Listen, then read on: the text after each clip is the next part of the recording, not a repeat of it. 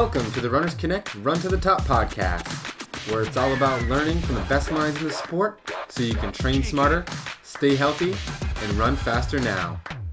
And now your host, Jeff Gaudette. Hey everybody, welcome back to the show. We're really excited to have joining us today Pete Magill, who's one of the fastest and best American Masters runners in the country. At age 50, he's run 15:02 for 5K, and he's run the 10K in 31:11. Those are phenomenal times. He's actually the oldest American to also break 15 minutes for 5K, in which he ran 14:45 on the track at the age of 49. On today's show, Pete's going to talk to us about the biggest differences and changes that he's had to make in his training as he gets older, the importance of recovery and preventative routines in the exact training philosophy that he uses, and he's also going to share some of his workouts that he uses to help maintain his speed as he gets older. And, most important, he's going to share some of the lessons he's learned along the way. That way you can learn from them and prevent yourself from making the same mistakes. As always, if you want to access any of the resources mentioned in this podcast, visit runnersconnect.net/RC18. And if you haven't yet, also head over to our site to grab our free marathon training ebook. It's 140 pages of specific marathon advice, training tips, and lessons learned directly from the world's top marathon runners. It also contains a detailed 16-week marathon training schedule that assembles all the training theory and specific workouts so you have a perfect plan. Now, let's get on to this week's show. Hi Pete, thanks so much for taking the time out of your day to be on our podcast. We're really excited to have you. Hey, it's my pleasure to be here. Awesome. So I did a brief introduction before this interview about who you were and some of your accomplishments, but let's tell the audience in your own words, how your story in terms of how you got started running, how you progressed, and where you're at now in terms of everything. Well, like a lot of my running peers, I got started running because I was too small going into high school to do anything else. I dreamed of being a football player or a basketball player and, sinking the winning shot or catching the winning touchdown, but unfortunately I was about 5'1", 102 pounds when I went into high school. So I went out for cross country, and you know what? I loved it. Loved the sport, stuck with it through high school, took a little break afterwards, did a lot of running in my 20s. But like a lot of guys in my 20s, it was one of those things where you trained hard, everyone had your Olympic dream. We all wanted to hear the crowd roar while we crossed the finish line at a big meet over in Europe, but didn't quite get there.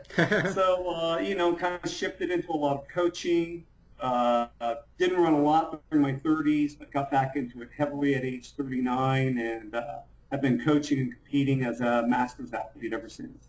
Okay, well, let's talk a little bit about your PRs since you've become a master, because they're quite impressive, even for somebody in their 20s. But let's talk a little bit about some of your recent accomplishments. Well, since turning 50, and trust me, that was a big one. Everyone, talks about, 40, you turn 40, you're still strong, but, you're still, let me tell you, you turn 50 and all the things they told you were going to happen at 40, they happen. So I'm especially proud of the good marks I've been able to sneak in my 50s between bouts of injuries and, age-itis, which hits all of us. And 5K on the road, I've run 15:02, 10K, 31:11, and a couple months ago I ran a half marathon in 1:10:19 down in Los Angeles. Wow! So I think those are pretty good marks. And those are spectacular marks. I'll brag for you because that's spectacular. Yeah, if you could have taken me back to when I first entered this sport, at age 14, and my whole goal, that first year was I'm going to break a 5-minute mile. Like a lot of runners, that 5-minute barrier is the thing we shoot for. If you're a guy coming into high school, you want to be in distance. Well, if you could have told me then that at age 50, I'd run 6.223 miles at 5-minute pace, I wouldn't have believed you. And, a lot of that is luck, and a lot of that is smart training. Great. Well, you know what? That's great. That actually probably leads right into this whole podcast. I want to talk about that smart training and, how you're able to train and compete so well at your age and kind of, continue to move forward. So let's talk a little bit about kind of how you train in terms of what are some of the unique challenges that you face as that you feel that you face now as a masters runner that you didn't face when you were younger that you have to grapple with? The biggest change all of us face as masters runners is we're no longer allowed to make any mistakes. Okay? Anything, you could get away with when you're young, try to get away with it now, it doesn't happen. You go out and you run, you're out for a distance run, you've got a schedule, say, long run of about 15 miles, Mm-hmm. and you think, God, I feel good today. I'm going to take it 20. You'll feel it the next day. You're running quarters, you think, I'm going to hit 70-second pace. God, I feel good. I'm going to go 66 today. The next day you're going to have a pulled hamstring or a strained hamstring or a strained calf or some problem. Everything you thought you could get away with when you're young, not getting enough sleep, not eating, not getting a good carbohydrate replenishment right after a workout, not doing exercise and stretching after a workout. All of these things that you kind of knew you should do in principle, but could get away with, at this age, you can't. Everything has to be done perfect. I think you probably become a much better coach if you actually run in your 40s, because all the things that you always heard that you should be doing, that you should be careful about, you find out the reality of those principles because they bite you instantly. Yeah, absolutely. I can definitely see that. What does your routine look like in terms of, your daily routine on a microcycle of, what your stretching, strength training routine looks like in your runs, and then as a whole, what does your training typically look like for a normal training segment? Well, my training is a big mix. I discarded the idea of mileage and pace as being the barometers for successful training a long time ago, and I embraced the philosophy of, okay, what we're trying to actually do is build our running body, okay? We're trying to build the muscle. We're trying to build our cardiovascular system. We're trying to wire our nervous system. What workouts will, in fact, provide the stimulus that will create the adaptations for all of those? Now, of course, even starting from that, your workout schedule starts to look pretty much like a lot of other people's workout schedules. Mm-hmm. Yep. Okay, but now you're actually applying workouts towards a purpose. So volume, of course, I think is a part of any good distance runner's training. Mm-hmm. And but my volume, I think, well, what do I need as far as volume? Okay, we need to work those slow twitch muscle fibers. Takes a lot of volume to work those slow twitch fibers. So I'll throw in a long run, during the week. I don't actually do mileage. I've referenced a 15-mile run earlier in this podcast. I don't go by miles. I go I got to go 90 plus minutes. Okay, it's my long run. Mm-hmm. Maybe I want to go 120 minutes, get out there for a couple hours. I think of it more along those terms. I also try to get in volume, throughout the course of the week, easy morning runs, recovery days between hard efforts. In the long run, or I should say volume to me, which is, the backbone of any distance runner's workout, isn't a week-to-week thing. It's getting in the miles every day, getting the long runs for a long period of time. It's like the Colorado River carving out the Grand Canyon. That's a great analogy. It's a mental process. And too many people think, okay, this summer I'm going to do 100 miles a week. I'm going to have the volume I need to be a great runner. Wrong. You can't get your volume in a summer of 100 miles a week. What you'll get in a summer of 100 miles a week, especially if you haven't prepared for it, is a fall of 20 miles one week, no miles the next week, some more miles while you're recovering from all of the injuries you built up, shooting yourself up the heavy volume right away. You described my college cross-country career, so thank you. I described my college cross-country career there. One of the benefits of being 51 is that I've had the honor of making every single running mistake that can be made. Anything I give you, I read about it, but the only reason I feel like I can talk about it is because I made that mistake. I figured out what to do to rectify it and what to do so that I wouldn't make it again.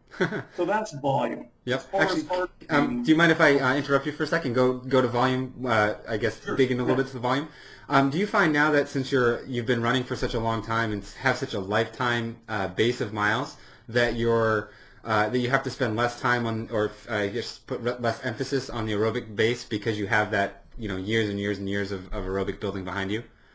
I'm glad you asked that. No. Not in the least. That said, I do know some runners who are like that. One of my very good friends, a masters runner a few years younger than me, named Sean Wade, Mm-hmm. who was a New Zealand, an Olympic marathoner from New Zealand, ran 2:10 back in the day. And he found that as he got closer to 40 after doing, a couple decades of high volume, he was able to dial it back to, 50, 60 miles a week with more quality orientation, and he didn't lose that aerobic base. Mm-hmm. Although I think he's actually starting to do a little bit more miles now. You can probably get away with that for a few years. Mm-hmm. With me, a lot of the benefits go away right away. A lot of the things that it provides goes away. Volume is, it's capillarization, it's, it's nervous system rewiring of how, our slow twitch fibers function. Mm-hmm. It's mitochondrial density. It creates a lot of things that we need. And when I try to get by with 50 to 60 miles a week, I always feel like I'm working distance or working running. When I'm running, say, and I'm using mileage totals, I don't actually count miles, but I got a pretty good idea of what I run. Yeah. When I'm running 90 to 100, it just feels like everything's popping. Like, like my legs are turning independent of any effort of my own. And I think most people who do a higher volume feel that way. The difference would be at this age, you have to be very careful not to run that volume. By volume, I mean the distance. You can't run your distance workouts as hard as when you were younger. Mm-hmm. I still remember one of those great summers of 100 miles a week when my buddy Andy DeConti and I went out and, we never ran a mile slower than 6 minutes. Our distance run started at 6 minutes and finished at about 5:10. Mm-hmm. We were distance demons out there. Of course, that summer ended up with me going out and deciding it was time to do some speed and doing 4 by mile. And I thought, well, I'll just do like 4 by mile and 4:50 pace or something. And I found on my very first rep, I had to run like hell to break 5 minutes. And I called the workout. I learned a lesson about just doing volume and ignoring the other parts of training at that point. But anyway, so wait, where were we again? That's okay. We had just finished on the aerobic stuff, and we were going to move into kind of the other parts of your training program. Oh no, the one thing. Let me finish up. I go off on tangents, but I can. That's good. So when I ran at that pace when I was younger, it was really stupid. I was training like an idiot. Both Andy and I were. We both admit it. We laugh at ourselves from that time, but it felt good, which is the worst excuse for doing a workout there is. Yep. Everybody who makes a mistake goes, but it felt good. Right. It felt good. It felt good. When you get older, you can't do that. You have to say, what do I have to run in order to get 100% benefit from this workout? And the truth is, I can go out there and do mileage at about 6:10 to 6:20 pace if I want, which is exactly why I do it at about 7:20 to 8-minute pace. Because it doesn't matter that I can do that. I get 100% benefit for what I'm looking at about 7:20 to 8-minute at this stage in my life. So I do that, and I'm able to maintain volume without getting injured. A lot of my peers who can't maintain volume anymore are still trying to run, 6-minute pace. It doesn't work at this age. It didn't work at that age, but now you can't get away with it. Right. No, that's a great lesson, I think, because I deal, as a coach, I deal with that all the time with people wanting to run faster. And you're right that you didn't click until you said it, but they always say, but it feels so good to run this fast, or I can. And it's, Right. Just because you can does not mean it's optimal. And I'm glad that somebody who has, run so fast and has so much experience also has that same, can relate to that, but it is also making sure that they're doing it right. Oh yeah, a simple analogy that I use for all the aspects of training. You know, if you're baking a cake, okay, there are certain ingredients you put in. Okay, there are ingredients that make that cake taste really good. You know, a dash of vanilla might be nice, Hmm. but you don't empty the whole bottle in because the dash tastes good. Okay, there are certain specific ingredients that go in to building us as runners. Okay, volume builds very specific aspects of what we're trying to do as a runner. Hmm. Okay, to get the next benefit we're looking for. If we're training slow twitch muscles, I can train them 100% running, around 7-minute pace. In order to get down to where I am adequately training my intermediate fast twitch muscles, if I'm talking about training muscle, I got to go a lot faster. Hmm. I got to be probably running down around, well, I probably have to get at least to a tempo pace, Hmm. to be adequately giving them the stimulus they need. So we're talking about getting down to around 520 pace. So between 7-minute pace and 520 pace, there's a whole lot of opportunity to fatigue myself, to use up my glycogen stores, to incur the risk of injury. Hmm. There's a whole Absolutely. lot of opportunity for that without any real benefit that I'm going to get back from it. That's awesome. I'm so glad that you said that. I mean, I try to preach that all the time, and I'm so glad that you agree and that you feel that way Oh, yeah. because you're very experienced, and I think it's great. Yeah, well, it's experience that allows me to actually do it now instead of just, yeah, that's a nice idea, but man, I love finishing my runs in 5:10 pace. Exactly, exactly. I used to think everybody looked at us, Andy and I, when we were cruising down that street, two young guys flying along at 5:10 pace, and we were thinking, yeah, everybody's looking and go, man, who are those guys? They're not looking at us at all thinking that. They go, hey, there's a couple joggers, you know. Nice, I Run like for it. what benefits you, not for the image of what you're doing or whatever. Absolutely, that's Okay. great. So anyway, So one thing that I preach a lot with all the athletes, but masters athletes I work with in general more is really working on strength work in terms of the core, the hips, the glutes, the posterior chain. Do you do a lot of work with the strengthening stuff, and have you found that you need to do more now that you've gotten older? I do very little core work.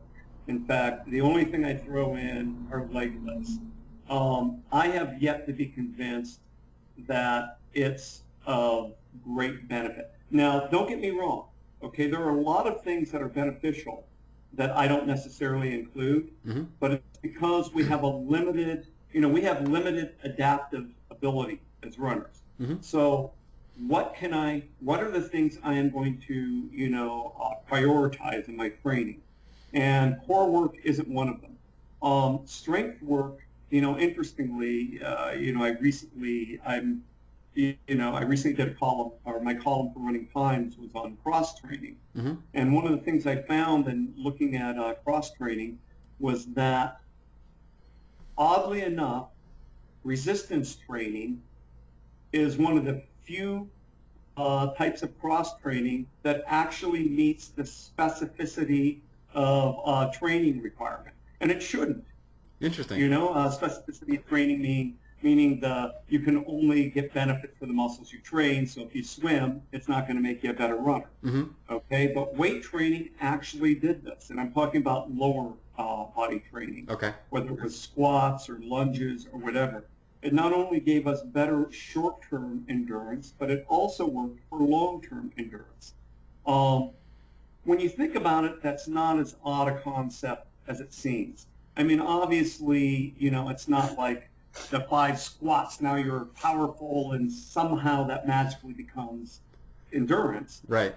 but it gives you more strength Hmm. for, every time you toe off the ground, every time you're going up a hill.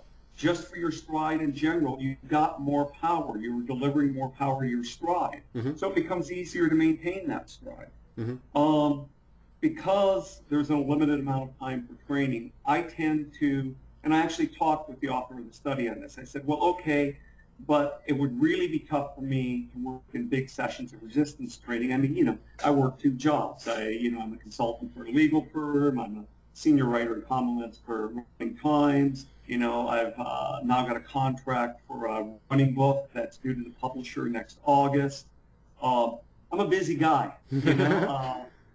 My son graduated high school last year. Before that, I had a couple hours with him every day, whether it was his weight training to work out, he plays football,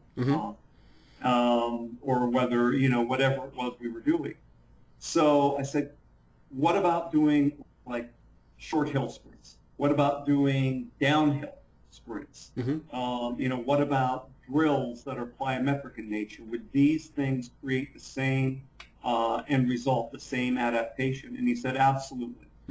And since those things also work more than one aspect, they aren't just hill sprints up and down, don't just work the power, they also help integrate, they also help wire your nervous system for better utilization of the muscles.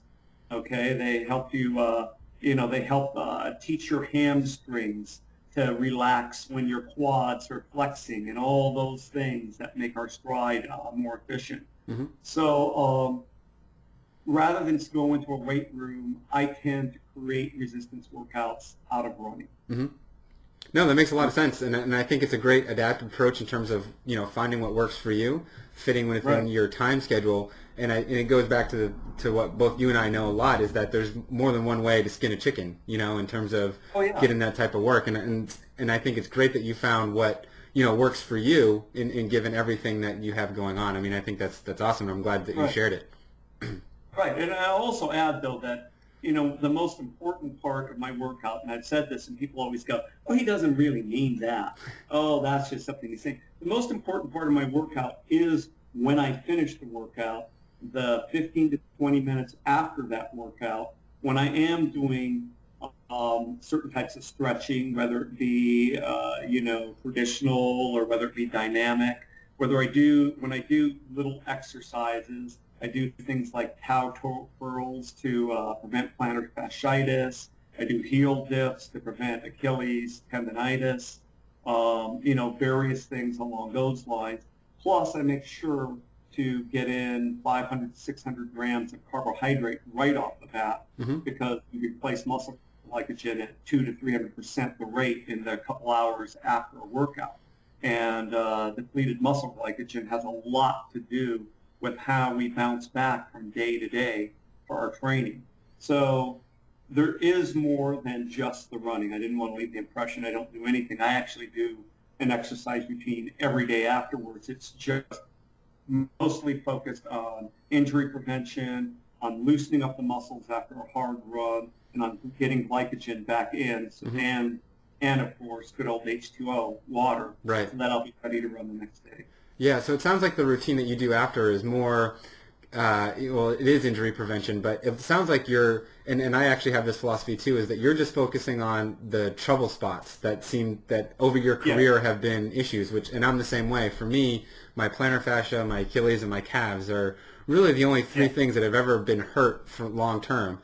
And so I don't focus a lot on, IT band stuff because I've never had it, and in all the miles that I've run, I've been lucky. But it sounds like what you're doing is taking that focus on the specific injuries and issues that you have, and making sure that you're doing those preventative exercises. Yeah, absolutely. And the only problem with that sort of an approach is, usually when I develop a new injury, my latest is Achilles bursitis, but I've had IT band syndrome at the hip. I've had IT band syndrome at the knee. I've had patellofemoral pain syndrome. I've had hamstring pulls, calf strains, Achilles tendonitis, stress fractures. I've had stress fractures of the, metatarsal, stress fracture of the tibia, stress fracture of the fibula. There's very little that can go wrong with your legs that has not gone wrong with me. And every time something happens, I create a routine to try to get over it, but it usually involves a multi-tiered approach.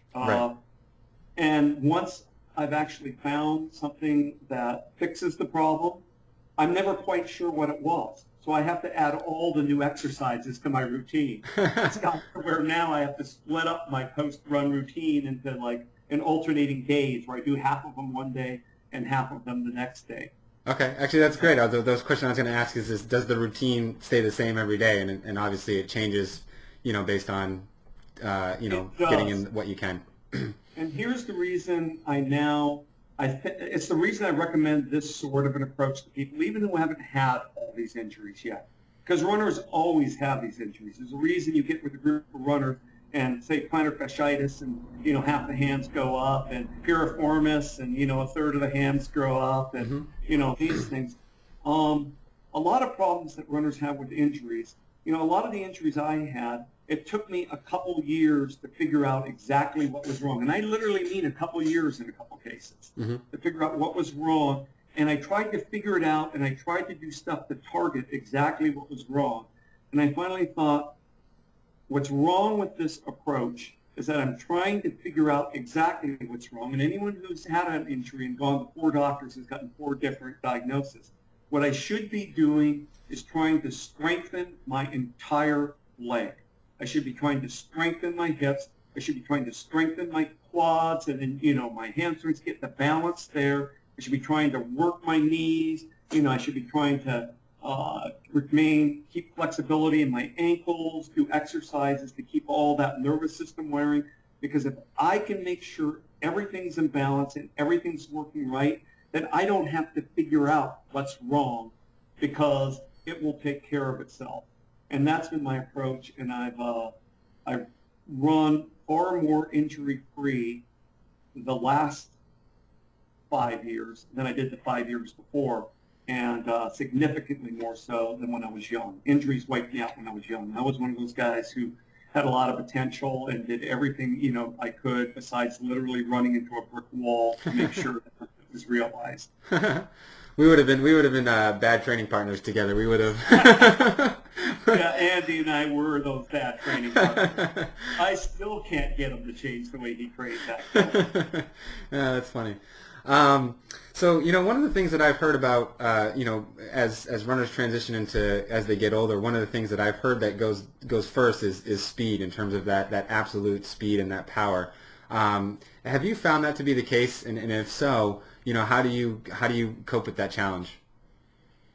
Well, it's interesting you bring this up. I did another column on this very topic. And one of the things I pointed out is that if you do a comparison of records of like young American sprinters and young American distance runners, and then look through the ages, as they get older, all the way up to like age 75 or 80, you'll find that masters sprinters maintain a higher percentage of what they could run when they were young than masters distance runners. Distance runners actually lose their ability more than sprinters. Okay, well now this doesn't make a whole lot of sense, because really when we start to atrophy with our muscle fiber, it's our fast twitch fiber that atrophies. Right. It's not our slow twitch fiber. We can lose, 1% of our fast twitch fiber per year. Okay, so why are sprinters who are supposedly atrophying maintaining what they've got going better than us? Right. And here's the reason why. Is because distance runners don't like to do work for fast twitch fiber and intermediate twitch fiber, and most of them give it up. Most of them start thinking, hey, I ran 80 to 100 miles a week when I was young. Okay, very competitive ones. If you weren't so competitive, I ran, 30 to 50 miles a week. But the point is they go, and I did just fine. So that's what I like to do. I like to go out on my Sunday runs in the hills. I like to go out for my distance run with the gang every day. I like to go out and commune with nature and have my mystical experience. But the problem is when you're doing that, you're working slow twitch fiber. And even on the longer runs that eventually recruit their way to intermediate fiber, after you've glycogen depleted your slow twitch fiber, you still aren't working that much of your intermediate. Okay, so what happens when you don't use it? You lose it. Okay? If you actually go out and work that intermediate and fast twitch fiber, you're going to find you don't lose as much speed as you thought you were going to lose. And if you look at some of the masters runners who are coming now, a guy like Nolan Shahid. Now, okay, we get older, we get slower, okay? But Nolan Shahid ran a 425 mile at age 51. Wow. He just ran a 450 mile at age 61. Okay, he's a guy who's worked speed the whole time. I've made speed a big part of what I do And, you know, I was running, you know, when I was 46, I ran a 14:34 5,000. Um, you know, that's off of, you know, you can't run those times off slow twitch. You have to have speed. Mm-hmm. And if you keep those workouts, and speed doesn't mean I'm going to go out and run some fast mile repeats. It means I'm going to go out and I'm going to run some hill sprints. It means I'm going to go out and I'm going to run some hard 200s or 300s. Mm-hmm. You know, it's more about engaging the muscle fiber than it is about thinking about pace or whatever. But you have to go out and engage that muscle fiber. This afternoon, you know, I did a nice easy run this morning, and this afternoon I'm going out with my, you know, my son, who's now an outside linebacker for College of the Canyons, and we're going to go run about 70-meter hill sprints up a steep hill Mm-hmm. up in the mountains, and then we're going to turn around and we're going to run 100-meter hard hill sprints down. Now I'm going to finish about 40 yards behind him. I mean, it's one of those. But I'm going to be working the heck out of my fast twitch and my intermediate twitch. And because I do that, it's not going to atrophy. Study after study shows that even, I mean, they did a study that showed even 80-year-olds who took up a resistance training program could rebuild some fast twitch or could build up fast twitch. Mm-hmm. Now, once the fiber's gone, it's pretty much gone, but we can build up the myofilaments within the fibers. So if 80-year-olds can do it, we can do it. Mm-hmm. So a lot of the loss of speed really has to do with how we train and not to do with the physiological process of shedding the fast twitch fiber. Right, right. I'm so glad to hear you say that because, you know, like I said, I work with a lot of masters athletes, and that's exactly how we approach things, especially once, you know, in terms of me working with them, they have, you know, I realize they have a sufficient base, is we actually start to do a lot of speed development work. And one of the things that I find is that, you know, they're often very nervous at first, and they ought to be because they haven't done it for so long. You know, I say, oh, we're going to do some 200s, and you're going to run the last 100 absolutely as fast as you can, and they kind of look at me like I'm crazy, you know, like, you know, but that's how, you know, you slowly start building that process back, and it's great for me to hear from a masters runner, such an experienced runner, that you do the same thing, and that it worked really well for you, because obviously, you know, the results are speaking for themselves. So. Yeah, and it's not just me. You know, one of the things, you know, a lot of my when I first started keeping a blog a couple of years ago, and then when I started writing for Running Times, I was always writing my secrets, you know, the training secrets. And my competitors would go, you know, it's really nice that you're out there running fast, but we're not quite sure why you're telling us all how to do it too.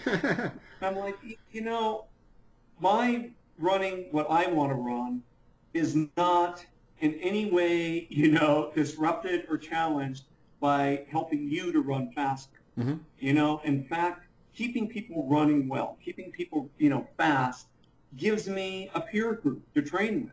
You know, what's racing if you don't have your peer group to be out there training with? And the fact is, you know, as soon as a couple of us started throwing down the gauntlet saying, okay, I know a lot of guys turn 40 and they run hard, but then we all fall off a cliff around 43 or 44 and we can't run anymore. Well, a few of us decided that wasn't going to happen. You know, and to be perfectly honest, Nolan Shahid, who's 10 years older than me, laid down the gauntlet a long time ago. And we all said, well, you know, Nolan can do it. And, you know, when I first turned 45, the American record for the 5K, and I'm talking on the roads now, not on the track, but the American record for 5K on the roads was 15:07.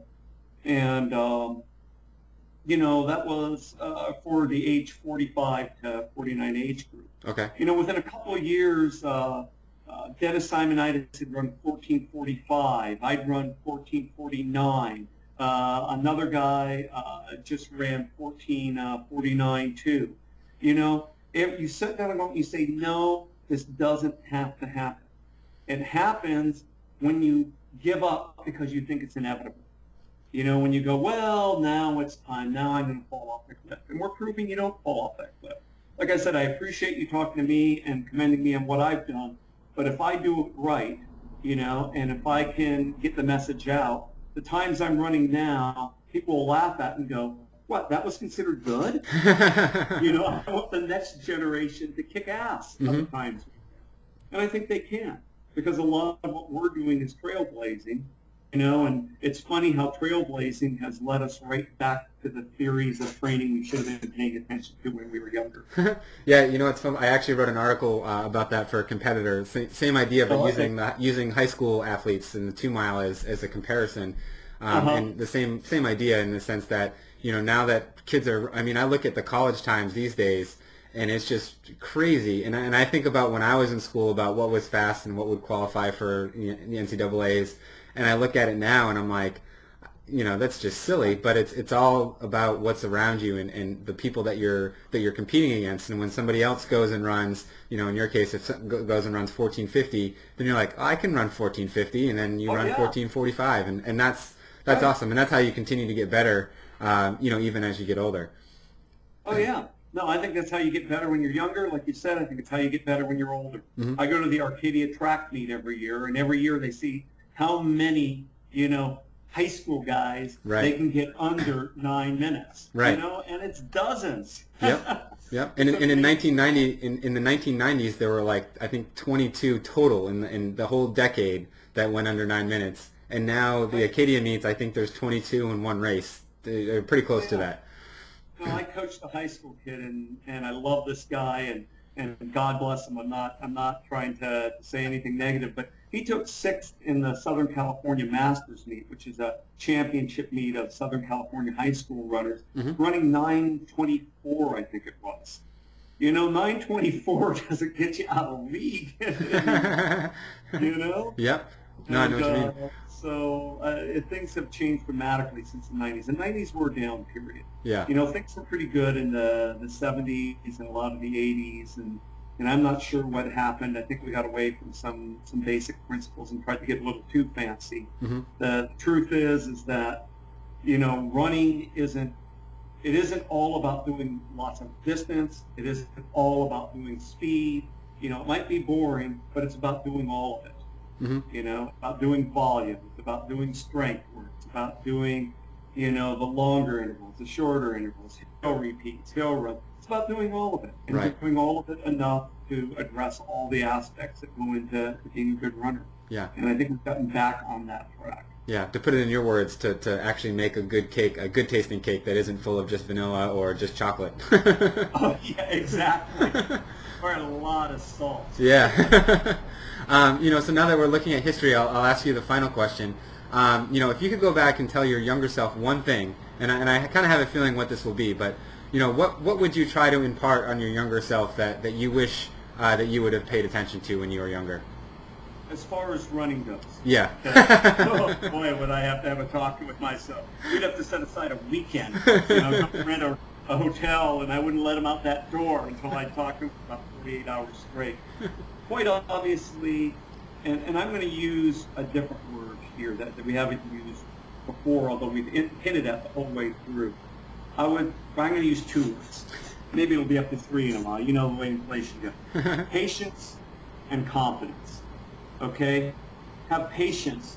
Let things happen. Don't think that training, when people, one of the things when people come to me, as a coach, and they want me to help them train, they invariably say, yeah, I've got a race in 3 weeks, and I really want to do well with it. Mm-hmm.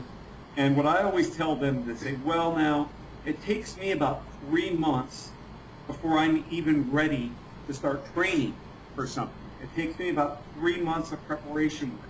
I said, unless you're a whole lot better than I am, I just can't get you there any slower or any faster. Running isn't about this week. It's not about this month. It's not about this year. Good training it's a lifestyle. It's something when you look out into the foreseeable future, you have to say, that's going to be my lifestyle. It's going to be my lifestyle this year. It's going to be my lifestyle next year, and the year after that, and the year after that. There are going to be ups, there are going to be downs, but I can see way over there. I can see the mountaintop. And I know that between here and that mountaintop, I'm going to have to ford some rivers and, cross a lake, and I'm going to have to climb a tree to gain my bearings, and I'm going to trip at some point and twist my ankle, and I'm going to have to run from some wolves, and whatever I'm going to have to do, those things are going to come up. But I can see the mountaintop, and as long as I can see the mountaintop, I can get there, okay? So patience. The mountaintop's there. Confidence, I will get there. If I run into that stream, I'll find a way to get across it. If I see that lake, I'll cross it. You know, if I run into wolves, I'll get away from them. If I sprain my ankle, I'll recover. And when you see it in those terms, as something out there waiting to be grasped, you know, something you can see in the distance, and you understand that it's a long way from here to there. There is no shortcut from here to the top of that mountain, you know? Yep. Then you go, okay, now I'm patient. Now I can get there. And that's what I tell my younger self. My younger self thought if he wasn't where he needed to be in 6 months, then it could never happen. You know, God knows in high school, guys train 6 months. You know, Jeff Nelson, who I ran against in high school and remains one of my good friends to this day.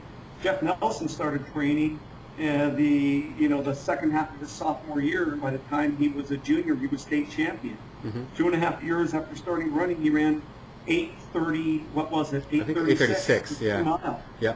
You know, he held the record for 29 years. Okay. Well, Jeff got there in 2.5 years, and I haven't. Then all is lost. Woe is me. You know, and that's not the truth. You know, people get where they're going at different paces. And, you know, a lot of the runners who eventually become, our next Bill Rogers from back in my day or whatever, they didn't get there in 2.5 years. They didn't get there in 4.5 years. You know, it took a decade for them to get the fitness they needed. But they incrementally built, and they got better. And the next year they were a little better. And eventually, just a sec, I got to pop up here. No problem. There we go. And eventually, if you stick with it, if you have confidence that you will get there, and if you enjoy it as part of it, you can't get too caught up in every little battle, you know, then it's amazing where you can end up. I've never seen a runner train for 2 to 3 years without a break, you know, and the only way you can do that is not by doing stupid things, but who can suddenly have a physiological revelation where their body changed. Their body changed underneath them. You know, where suddenly it's like, great, things just got easier. What happened? And the fact is, it takes that long. Yep. And you've got to believe it's going to happen. Yeah. It's the main thing, and it's hard to say. It's hard to believe when you aren't there. You know, but I still remember 25 years ago, my first head coaching job, you know, in high school, and getting my athletes together on the first day, and I said, this is the most important thing I can tell you. I'm going to tell it to you right now. You have to believe you can win. Does everyone here think they can win? And none of them thought they could win. But here's the thing. I said, once you know, not believe even, once you know you can win, whatever that is. Winning is, you know, defined differently for different people. But once you know you can do that, then you'll do all the steps it takes to get there. Once you have the belief that that's there, you will do the distance. You'll do your recovery. You'll do your stretching. You'll eat right. You'll sleep right, because you'll believe it's leading up to something you know can happen. And that's my message. It can happen if you do it right. That's phenomenal. That's the best answer. I ask that question to everybody that I interview, and that's probably one of the best answers that I've had. That's phenomenal. And I can provide it, but you know, like a lot of answers, it's the honest to God truth. I appreciate it. Yeah. So you know, now that we're going to wrap up here, how can people? Actually, can we talk about your book coming up in August, or is that too far away? Does the publisher not want to talk about it yet? No, it's all fun. Okay. And you'll be shocked at the title because I haven't hinted at it throughout. It's called Build Running Body. Okay. And I brought in 2 co-authors for it. One is Tom Schwartz, who is an exercise physiologist, goes by the handle on the internet of Tin Man.